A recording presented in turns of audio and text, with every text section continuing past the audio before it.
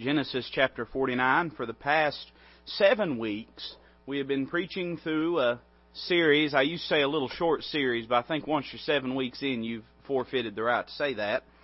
But we've been studying through a series on the blessings upon Jacob's sons. As we have studied through this, we have tried to keep in mind that there are two basic understandings of this passage, and they are not mutually exclusive one of the other. They're not contradictory, but there is a duality of purpose in these things. In one sense, we can understand these statements dispositionally. And what we mean by that is this, that Jacob knew his sons. And what he was saying about them.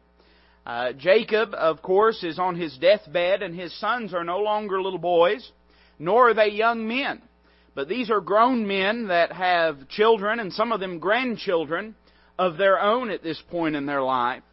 And Jacob has watched them for many long years and observed their behavior. And from their dispositions, he makes some comments and statements about what they can expect out of life and of themselves.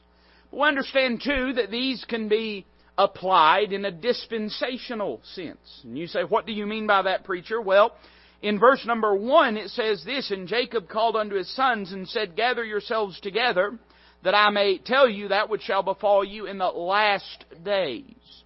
And that phrase, last days, has very distinct and deliberate prophetic connotations. He was not just using that term by happenstance. Now, I know nothing in this Bible is by happenstance or coincidence. But it is very important, the phrasing that Jacob used, because that phrase, last days, has prophetic tones to it. And they basically refer to anything from the times of the Gentiles, which we are in right now. That's what Paul spoke about. He said, "This know that in the last days perilous times shall come." And we're in the last days. But it also relates to the coming of the Lord Jesus, and it relates to the Great Tribulation period, and it relates to the time of the Antichrist and the one world government and things of that sort. You say, "You're a nut preacher." No, I'm a Bible believer. Amen? And if you don't think things are going to a one world government, just look who's holding hands nowadays.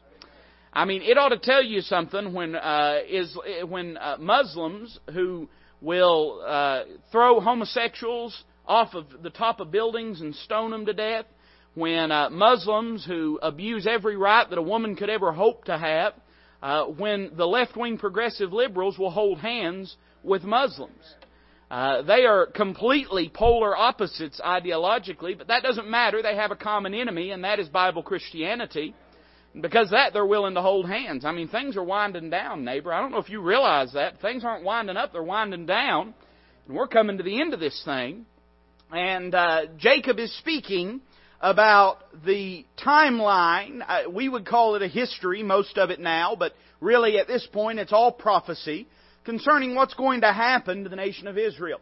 And as you look at each and every son, you gain an aspect and a perspective of the history of the Jewish people and the prophecies concerning them. And I won't go through all of them. We're getting too far to review now.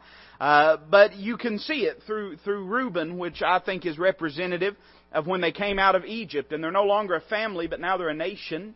And on down through Simeon and Levi and the division of the kingdoms. And we preached last week on the tribe of Dan, which I believe points to the time of Jacob's sorrow and the Great Tribulation period, and the time in which the Jews are going to be persecuted. And this evening I'd like to take a few moments and look at verse number 19, and I want us to consider the prophecy that Jacob makes to his son Gad. Look at it with me. It's just one verse. We'll read it twice and then pray. The Word of God says this, "Gad, a troop shall overcome him, but he shall overcome at the last." Let's read it again. "Gad, a troop shall overcome him, but he shall overcome at the last." Let's pray together. Father, we thank You for the time that You've given us. And Lord, we know that we're here by divine appointment. We're not here by accident. So help us to view it as such, as a meeting with You, Lord, and as a gaining of help from heaven. And I pray that You'd feed our souls tonight, and that we'd yield unto Your Spirit. Lord, I love You, and I ask all these things in Christ's name. Amen. As we have studied through these messages, we've given a little title to each of them. And tonight I believe that when we look at the tribe of Gad and the prophecy concerning them, we have a word about spiritual warfare as it relates to the Jews, but I believe also as it relates to the church. Now you understand the Word of God says that all the things in the Old Testament, these things were written for our admonition, upon whom the ends of the world will come. Everything in this Bible, it may not be written to us, but it's all written for us. Somebody say amen to that. We can gain something from every portion, every page of the Word of God. Those genealogies that you have to trudge through when you're reading through the Bible, there's things to learn from it. And there's truth to glean from it. And those we might call obscure Bible stories, for instance, like the blessings of Jacob on his sons, if we take a little closer look, we might begin to see some things that would help us. You say, preacher, what does this mean to me today? Well, are you in a spiritual warfare? Every one of us is. We tend to believe that we're only in spiritual warfare when things are going bad. But the reality is that we're in spiritual warfare all the time. When things are going good, you're still in the battle. The battle may be different. It may not be a battle, an assault upon your mind or your emotions, but oftentimes the battle is to war ourselves against complacency and apathy. And that's just as much of a battle as it is when we're struggling as when we're resting. And as we read this passage of Scripture, I understand it has very distinct application to the Jewish people. And if you want to understand the interpretation of it concerning the dispensational sense of it, I believe this represents for us the history of the nation of Israel as an assaulted people, culminating in the assault that's going to take place during the Great Tribulation period. I believe this pictures for us a group of people that are under attack. The tribe of Gad was on the northeastern portion of the nation of Israel, there by the desert, and the Ammonites and the Philistines and all various manners of sort of Bedouin-dwelling people were there close to them, and they were constantly under assault and constantly had to fight back the enemy. And I'm keenly aware that that's the dynamic that the Jewish nation lives in today. If you turn on the news, you find there's always somebody lobbing a rocket into Israel. And it's always, in a sense, been that way.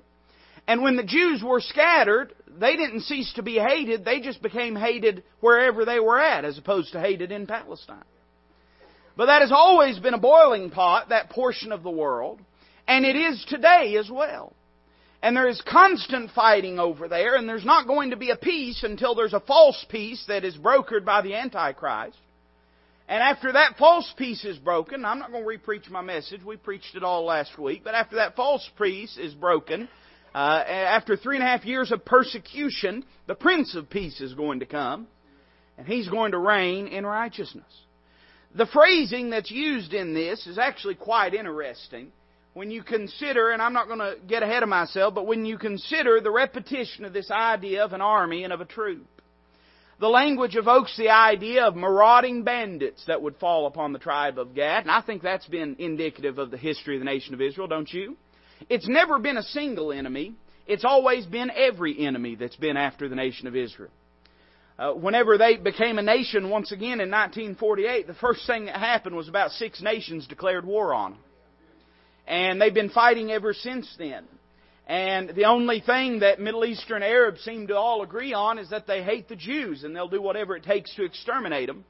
And I want you to listen carefully to me. If you think that they want a peaceful coexistence, you've swallowed the biggest UN pill that they sell. Because they don't want a peaceful coexistence. They want them obliterated. And the leader of Iran will flat out say as much. They won't be happy until the Jews are wiped off the face of the earth. I'm thankful that, and I don't believe that Netanyahu is a saved man. Don't misunderstand me. I don't believe he's saved.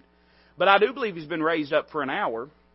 And I believe that he's got enough grit and enough gut about him that he doesn't mind living in that environment. He's willing to stand and fight. Somebody say amen to that. I'm thankful that God has given the Jewish people somebody like that. But I don't want to preach on the Jewish history tonight. I want to consider what it means to you and me. Because though I understand the Jewish people are in the middle of a battle, and they always have been, and they always will be until their king reigns, and though I understand that they have been overcome time and time again, but that the promises of God are yea and amen, and that one day they'll be a part of that millennial kingdom and that millennial reign that will take place. And I believe that with my whole heart. I don't doubt one bit that Jesus is going to sit on a literal throne in Jerusalem. Not one bit. I believe that with my whole heart. I understand, too, you came tonight because you need something for you. And as I look at this passage, I'm reminded of a few things that I think are very relevant and poignant to the time that we live in. I think as we look at this passage and we consider what it means to you and me, I think we see a gentle reminder about our striving that we're going to have. Notice the phrase that's given. Immediately after Gad's name is mentioned, it says this, "A troop shall overcome him." Now, I don't know about you, but that'd probably be pretty discouraging if you were Gad. You had sat there and you'd listened to all the blessings that had been bestowed upon Joseph, and you had heard all the wonderful things that had been said about Zebulun, and you had even heard, though it was sort of mixed with a little bit of rebuke, the things that the Lord had said about Issachar and about Dan. And now Jacob turns his attention to you, and he says your name, and the very next thing that he says is, "Gad, there's going to be armies come out against you." But whether he liked it or not, that's the stark reality of the world he was going to live in. Can I remind you something? You don't sign up for the spiritual battle. You're in the spiritual battle, whether you signed up for it or not. The second you got born again, a big old bullseye was drawn on your back, and you became a trophy for Satan. He knows he can't send you to hell, but he can wreck everything that gives Christ glory in your life. And he's made up his mind. And we may have days when we don't feel like getting up and going to church or feeling good or being a witness. But let me remind you of this. Satan never takes a day off. And the spiritual warfare we in ain't going to stop just because we get upset and try to take our ball and go home. Somebody say amen to that. Just because you wake up tomorrow and say, "I'm weary and I can't keep fighting," that doesn't mean the fighting's going to stop. All that means is the devil's going to gain ground. You say, "That's not fair, preacher." Well, that's reality. That's the world we live in. And that's the spiritual warfare that we are going to experience. You don't have to go looking for a fight. A fight's going to come to you. You raise children in this world, the devil's going to be after them. You don't have to sign up for it. That's just the truth. The devil's going to be after them. You got a spouse in this world that we live in. You got somebody you love and care about, and you've got a marriage you want to honor Christ. The devil's after that. And you don't have to decide that that's the case. That's just the reality of it. You got a testimony at your workplace and you want to be a witness to those around you. Understand that the devil's going to do everything he can to destroy that and to smear mud all over the name of Christ. And it doesn't matter whether we like that, and it doesn't matter whether that encourages us. That's the reality of the matter. We're in a spiritual war. Part of the reason we're losing so badly is because we won't acknowledge that we're in a spiritual war. I don't mean to be overwhelmingly political tonight, but if you can suffer through all of it on the news networks, I guess you can tolerate me for a few minutes. We're losing a war in our country right now. And we're losing it because nobody will say we're in a war in our country right now. On American soil, it's becoming a weekly reality, if not a daily reality, that someone in the name of Allah is creating violence and mischief in our country. And that's just what the news lets us know about. We do not know what they don't let us know about. And we're losing ground in that. We're losing ground in that because nobody has stomach enough to call it what it is. It's a warfare. It's a warfare. Those people want to destroy our way of life. Listen, I'm sorry. I didn't come to make you comfortable tonight. I came to preach what God laid on my heart. The fact is, no one has stomach enough to call it what it is.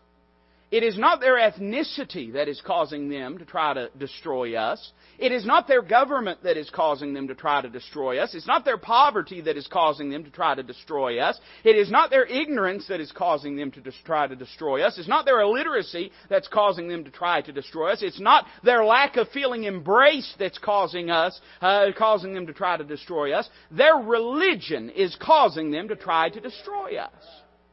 Now, anybody that can't acknowledge that just chooses not to acknowledge it. I mean, you don't have to be real bright to realize that a man runs in with a bomb strapped on and shouts Allah Akbar. He means business. And he's there for religious reasons. But in this country, nobody has stomach enough to call that what it is. In fact, one of the only people in the country that is calling it what it is. People are getting ready to vote him in despite all of his failures and all of his flops and all of the things that are wrong in his life. It's okay. I told you I didn't come to make you comfortable tonight. It don't matter. Oh, man. Okay. All right, Charlie, I will. Listen, it don't matter that he supported abortion 2 years ago. People are getting ready to vote him in just because he'll call it what it is. I know that's the reality. Look at the exit polling that's taking place. People would vote anyone in if they promise to fix the problems because nobody will acknowledge that there's problems. Nobody will own the warfare that's taking place. And our country is losing that battle. It's losing that battle. You say, that's tragic, preacher. How do we fix that? Well, I can tell you something more tragic. Something more tragic is this, that the church is losing a spiritual warfare because she won't acknowledge the warfare that's going on around us. Listen, it's no accident that things are getting worse. It's the mystery of iniquity that already worketh. It's the mystery of iniquity that already worketh. It is no accident that we see things today that you wouldn't have seen 40 years ago. It's no accident. Listen, young people are experiencing things in this day that we live in that most grown adults in this room have never experienced. And they're experiencing it by the 5th and 6th grade. Until we wake up and start calling it what it is, we're going to keep losing. We're going to keep losing this spiritual battle. And until we wake up and realize that something isn't right, we're going to continue to stay wrong. There's a reminder about our striving here. That was fun, wasn't it? There's a reminder about our striving. The Bible says this in 2 Timothy 2:3, "Thou therefore endure hardness as a good soldier of Jesus Christ." Hardness. We have the idea that once we become a Christian, all our problems go away, but that's not the reality of things. When we become a Christian, we all of a sudden have went from being an enemy of God but a friend with the world to now we're at peace with God but we're at enmity with the world. And now we're living in hostile territory. Somebody say amen to that. If you live for Christ, it's going to be uncomfortable sometimes. It's going to be difficult sometimes. It's going to put you at odds with the majority sometimes. And you're going to have to endure hardness. If you don't expect that living for Christ is going to be difficult sometimes, you'll never live for Christ. I'm thankful for the times when God reaches down and gives us help. I'm thankful for the times when God swoops in and delivers us. But I'm also keenly aware that while we would wish that God would take Pharaoh out of the picture, sometimes God has it for us to stand up to Pharaoh and command that God's people let go. The truth is, we're not always going to have our enemies swept away from us and not have to face hardship. In fact, more often than not, we're going to have to stand against the tendencies and the current of this world. And that's not going to go away until we leave this world. It's always going to be that way. You say, that's discouraging, preacher. Well, it can be. It can be. But I'm glad that the Lord goes a little further. We see a reminder about our striving in the phrase, "a troop shall overcome him." You're going to have battles. You're going to have difficulties. You're going to lose sometimes. You're going to fail sometimes. But guess what? We see a reminder about our station. You say, what do you mean, preacher? I don't see that. All I see is his name and then this phrase, "a troop shall overcome him," and then he shall overcome. At the last, what do you mean station? Well, if you were to look closely at the name Gad, you would find that it has a meaning to it. And the meaning is actually the word troop. In fact, it's almost as though Jacob is looking at his son and saying, "Son, you're a fighter, and so you're going to fight throughout your life." But we turn it around and look at it the other direction. And I've told you already tonight that there's going to be a fight. But can I just remind you that when you got saved by the Lord Jesus Christ, you became a fighter in the Lord's army. I'm not talking about physical warfare, but I'm talking about spiritual warfare. And we look at us and we say, "I can't do it." And the truth is, we in and of ourselves can't. But we understand by virtue of that phrase, troop, what's being implied there. You know, there's a couple things it reminds me of. Can I share them with you? One is Gideon. Do you remember how the Lord approached Gideon? Gideon is hiding in a threshing floor, threshing his wheat, because he's afraid the Midianites, who were oppressing the nation of Israel at that time, was going to come and was going to take away the wheat that he had that he was threshing. He's literally hiding, trying to get the job done. I mean, he's hovering over his milk money, hoping the bully ain't going to come take it away. And the angel of the Lord appears before him and says this. He looks at him and he says, Gideon, thou mighty man of valor. I can sort of imagine that Gideon went, who? Mighty man of valor? Do you not see what I'm doing? And he looked and totally befuddled and confused by what was taking place. But you know what? The angel of the Lord, and you don't have to believe this, although if you want to be right you will, but the angel of the Lord is none other than the Lord Jesus Christ. It's a theophany, a Christophany in the Old Testament. And you know what was being said here?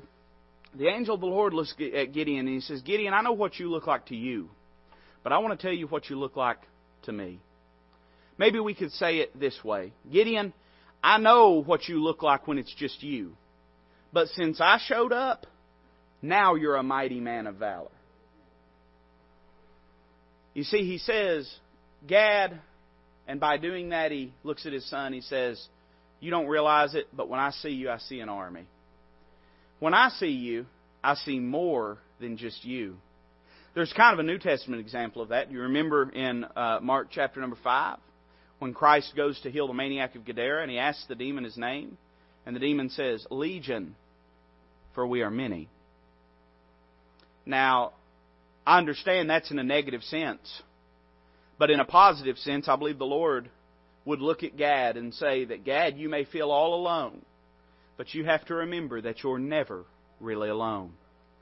The truth conveyed here is not that Gad in and of himself could do it. The truth conveyed here is that Gad in and of himself wouldn't have to do it. The fact is, we look at it and say, I can't do this alone. And you're right. But you better rejoice that you don't have to do it alone.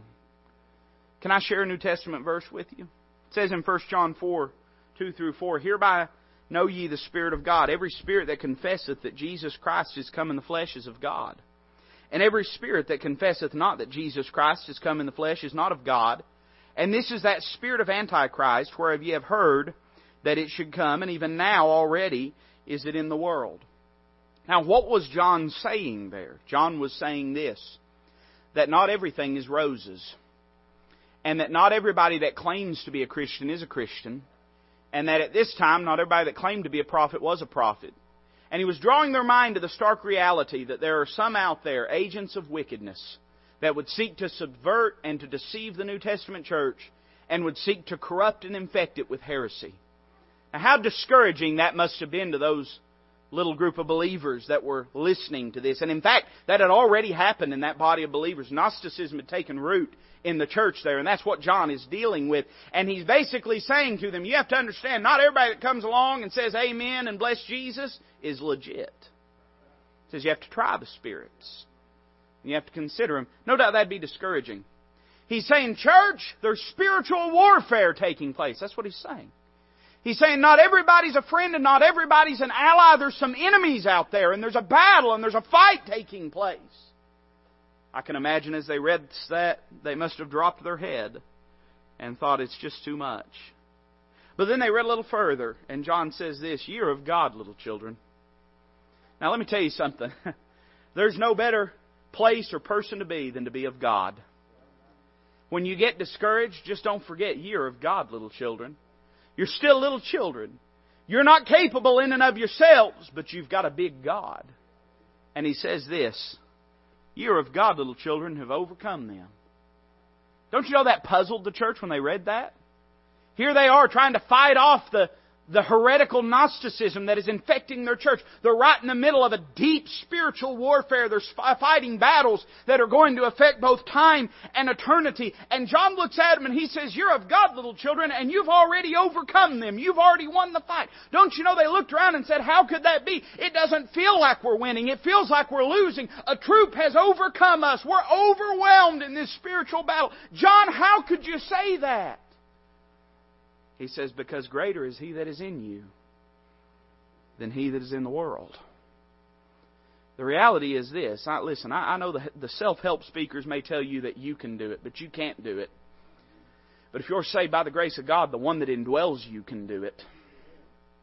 You can't fight this battle and win it. And if you try to fight it, you'll lose it. But if you'll yield and follow in obedience to the Holy Spirit, greater is He that is in you. Who's He that is in you? The Holy Spirit of God, whose ye are. He's within you. And if you'll yield unto Him, you can fight this spiritual battle. That's done through yielding, not through striving. Don't misunderstand me. It's not done through trying real hard. Somebody say amen to that. It's not done just through trying real hard, through getting your own game plan and trying it to the best of your ability. No, it's done through yielding to the leading of the Holy Spirit in your life day by day, in the very minutest of decisions. But if you'll do that, then He that is within you will begin to live through you and out of you into the lives of this world and into the battle that's taking place. And your station as a child of God, because ye are of God, little children. You're of God, little children. I thought about Miss Sue, when she testified a moment, there was a verse came to my mind. That's what I was doing. I was sitting up here trying to track it down. I want you to listen to this. Now, you know this. In fact, we all know this, and we know that because Paul starts off this way, and we know that all things work together for good to them that love God, to them who are the called according to His purpose. For whom He did foreknow, He also did predestinate to be conformed to the image of His Son, that He might be the firstborn among many brethren. Moreover, whom He did predestinate, them He also called. And whom He called, them He also justified. And whom He justified, them He also glorified. Now that's a lot to take in. And Paul knows it. You know how I know he knows it? Because he says this, what shall we then say to these things? What's the sum total of that truth? If God be for us, who can be against us? If God be for us, who can be against us? Listen, that's not pandering vain platitudes from a snake oil salesman. That's Bible. That's New Testament, King James, Bible Christianity. If God be for us, is God for us? Ye are of God, little children. If God be for us, who can be against us? That doesn't mean that God's for everything you're for, but God is for you. And God does desire to see you have spiritual victory in your life through the Lord Jesus Christ. If God be for us, who can be against us? And now like this, He that spared not His own Son, but delivered Him up for us all, how shall He not with Him also freely give us all things? I like that. Let me tell you why, because it segues into something. You see, I see in Genesis 49:19, I see a reminder about our striving, and I see a reminder about our station. But I think if you look carefully, you'll see a reminder about our Savior in this passage. Look at the next phrase, what it says. But He shall overcome at the last. Now, I know what that means to the Jew. I know that means to the Jew that despite the entire collective world turning their hand against them, Christ is going to come back in power and in glory. He's going to destroy the armies of the Antichrist with the brightness of His coming and with a sharp two-edged sword that proceedeth out of His mouth. I understand He's going to tread the winepress of the fierceness and wrath of Almighty God. I understand that the warfare that's going to take place, the physical warfare at the Battle of Armageddon, is going to be an overwhelming rout of the armies of the Antichrist. Hosea describes it to us, or Joel, describes it to us, says that the armies of heaven are going to be running up and down the houses and into the windows, and it's going to be an absolute decimation of the armies of the Antichrist that day. I understand that's what that means to the Jew. I understand in a sense that's true even for the believer. But I think there's something interesting here that's worth noting. And it's found in that phrase, at the last. What does that mean when it says at the last? Well, there's a few things I found interesting. One is this. When you look at that Hebrew word through Scripture, you'll find out it appears about 14 times. And a majority of the times that it appears as the word heal. And you say, what does that mean, preacher? Why is that interesting, that it appears as the word heal? Well, it's not interesting necessarily for the 2/3 of the time it appears as the word heal. It's actually interesting because the very first time that word appears in the Bible, it appears as the word heal. In fact, you know where it's found? In Genesis 3:15, the Bible says this, And I will put enmity between thee and the woman, and between thy seed and her seed. It shall bruise thy head, and thou shalt bruise his heel. You say, why is that interesting, preacher? Well, first off, it's interesting because it's the first messianic promise in the entire Word of God. It's the first prophecy concerning the coming of the Son of God. But it's also interesting because the context of this verse makes it clear that the bruising of the heel of the Son of God is indicative of what took place at Calvary. You know what this verse reminds me of? It reminds me of this. Can I just read it to you? I've already read it once. He that spared not His own Son.